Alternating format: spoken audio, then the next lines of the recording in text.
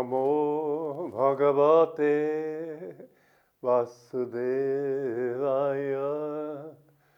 Om Namo Bhagavate Vasudevaya.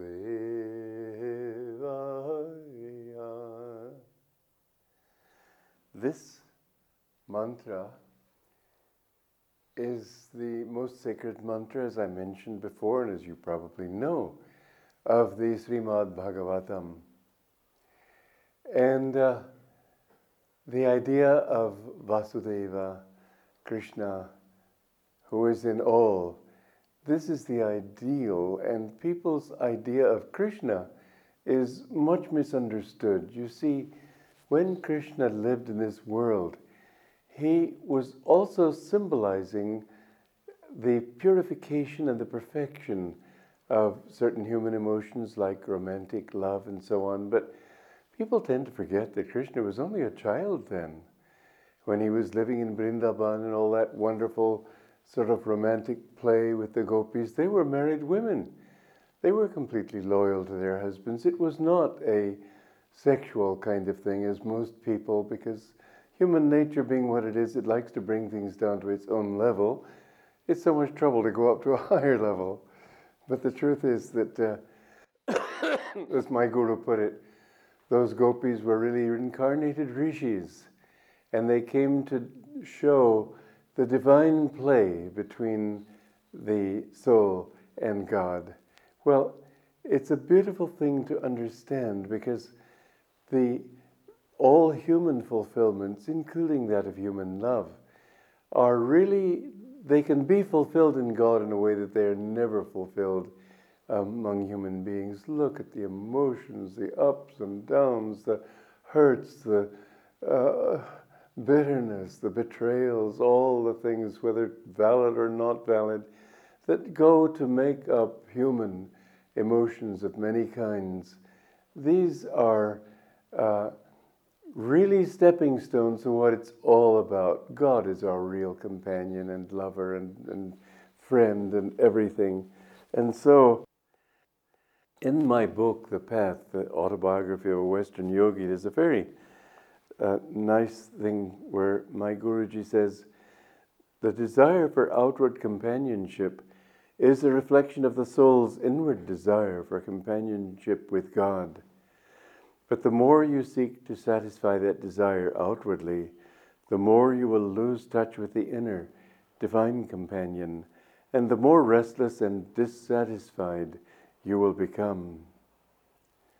The concept that I'm trying to hold up to you now is, and I've been doing through all these different, this series of talks, is joyful, playful, wonderful, austere. Definitely there's an austerity in it. Severe in a way, but only severe if it to you means giving up things that you think are precious to you. In the end, you will notice that all saints, all who have found God, are absolutely thrilled. They say it was worth it. They say that all the struggle and pain of countless incarnations, it was worth it. And the seeming disappointments, and in the beginning it may seem as if God is so cruel, he takes this away and takes that away, but in the end, there is nothing but fulfillment. In the end, every soul, there isn't a single one who says, well, forget it, isn't worth it. Everyone says it's worth all the suffering, all the tests, all the tragedies, the tears, the pains. Everything is worth it to find this bliss. As Sister Gyanamata, Yogananda's most advanced woman disciple, said when she was just at the last breath of her life, she said, oh, too much joy, too much joy. This is your destiny. You can't get away from it, but you can delay it. Oh, you can delay it for a long time. Let me read something to you also from Conversations with Yogananda.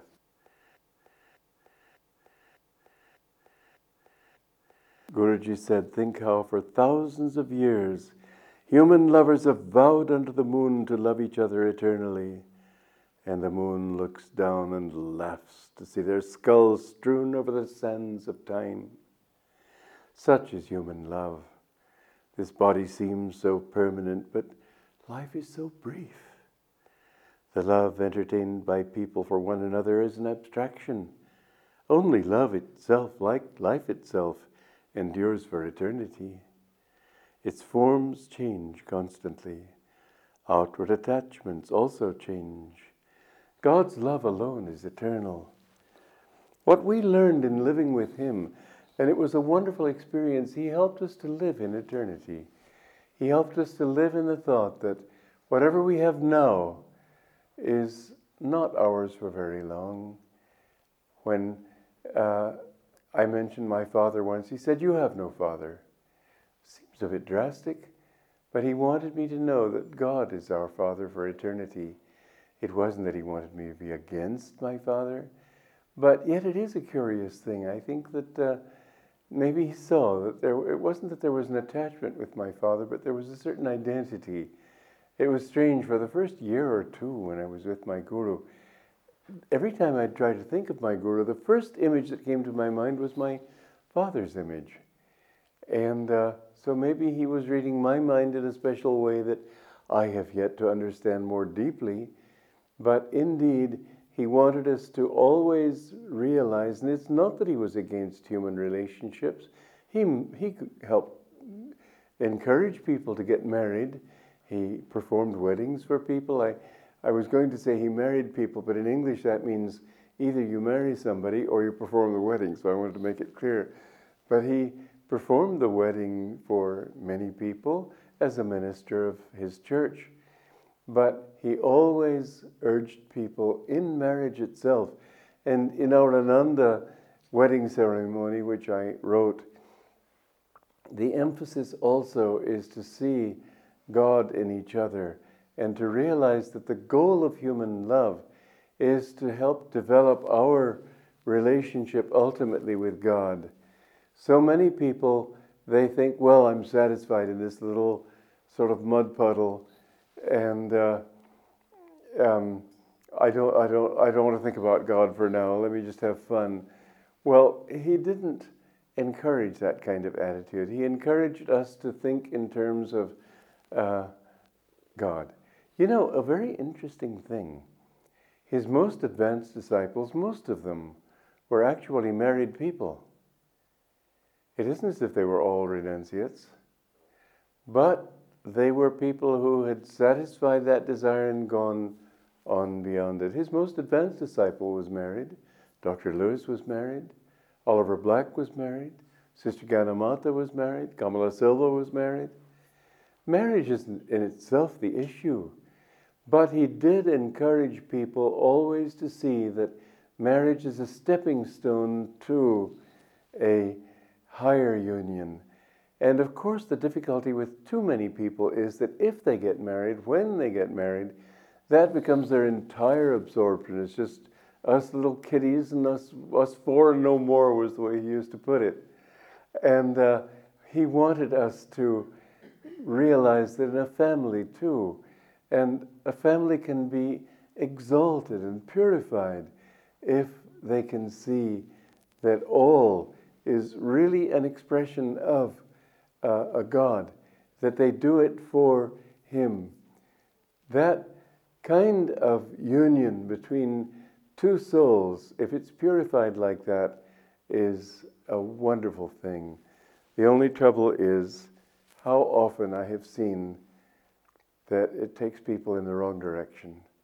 How often I have seen that people who were in the monastery, once they left, within 2 weeks, it seemed to me, they were married. Marriage in itself is not a fulfillment. It is a means toward fulfillment if you make it that. But if you think of it as a fulfillment in itself, you'll get trapped. So realize that there is, and I've been trying to sort of play the both ends against the middle here, you might say. I've been trying to help you to understand that on the one hand, the spiritual path is play and joy and a wonderful dance in God. But on the other hand, there is a very severe side to it. And we must accept both. When my guru talked with us, he could also be very stern. If he saw that we were slipping from that ideal, he didn't play along with it. You might think that because worldly people tend to take spiritual principles and then bring them down to their level. When Jesus Christ said that you should give up everything when you go on your journey to bring people these teachings, don't take any extra clothes, don't take a second coat or shawl, don't take any extra money in your purse. Just he was recommending, actually, very interestingly, he was recommending the life of a real sannyasi.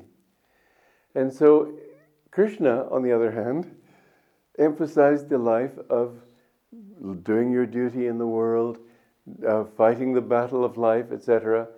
You could say, because the Indians have become more sannyasi-oriented, the Christians have become more worldly-oriented, you could say that in a way Christians are better Hindus and Hindus are better Christians. I'm putting that to you as a joke in a way, but think about it. There's not all that much difference between one and another. It would be wonderful if all Hindus could look upon Christians as their brothers and sisters. If all Christians could understand that what the Indians teach with all their Ganeshas and Indras and Shivas and Kalis and all that, which they don't understand at all.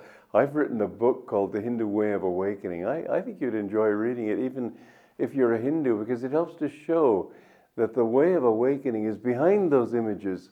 It's really ultimately an inner path, as the Christian path is. The difference between the two is essentially that the Hindu way is much broader. It is more practical. It is more yogic. It teaches moksha and not just sort of living in heaven with a bunch of angels flitting around. I mean, imagine living in heaven for all eternity with a harp. My God, I think it would get a little boring. Or this idea of an eternal hell, which you find in Orthodox Christianity. You see, there's a difference between real Christianity and Orthodox Christianity. Yogananda came to bring original Christianity, which didn't teach that at all. But the normal Christian view, like a lot of different religions in the world, they think of hell as an eternal thing. I've often thought of it like this, okay, let's imagine a young boy, 18 years old, living in the slums of a city, mixing with gangsters and low types, and getting killed in a gang war by the time he's 18. So, according to the dogmas and tenets of religion, he'll go to hell for eternity. And just imagine this poor fellow, 2 billion years down the road, because, mind you, eternity isn't 1,000 years, it isn't 5,000 years, it isn't 1 billion years, it is literally eternal. Well, let's think of it in time still, and let's think of this poor fellow stuck down there for a couple of billion years. And a friend of his says to him, well, what are you down here for? And the he's not young anymore, but he says, I don't know, I can't quite remember.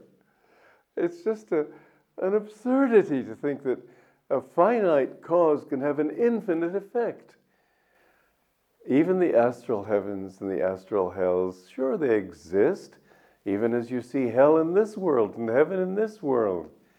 This garden in the scene behind me, this is our center, in the spiritual center in our community in Ananda, in California. It's a heaven on earth.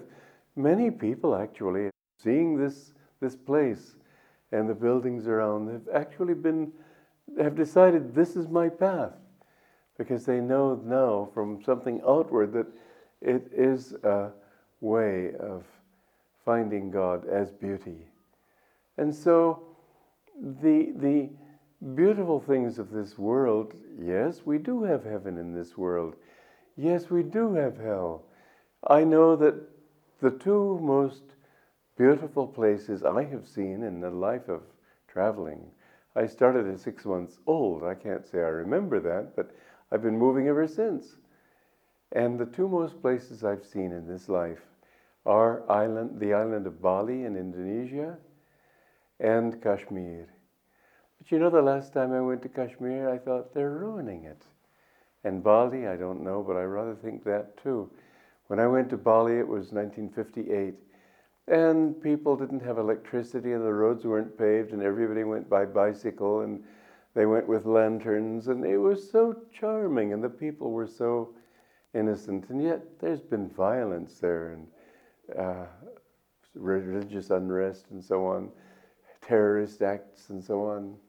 And in Kashmir, I mean, people don't want to go there now. But these places which can be heaven can also become hell. Man can make it what he likes. But we need to create heaven inside ourselves. You know, St. Francis, he was the son of a wealthy merchant in his day and age, back about 1200 and something AD. And he gave up everything and lived just like a beggar in God. And he prayed to God, make me, well, yes, the tradition is that he prayed this prayer, make me a channel of thy peace. That was his message, his life.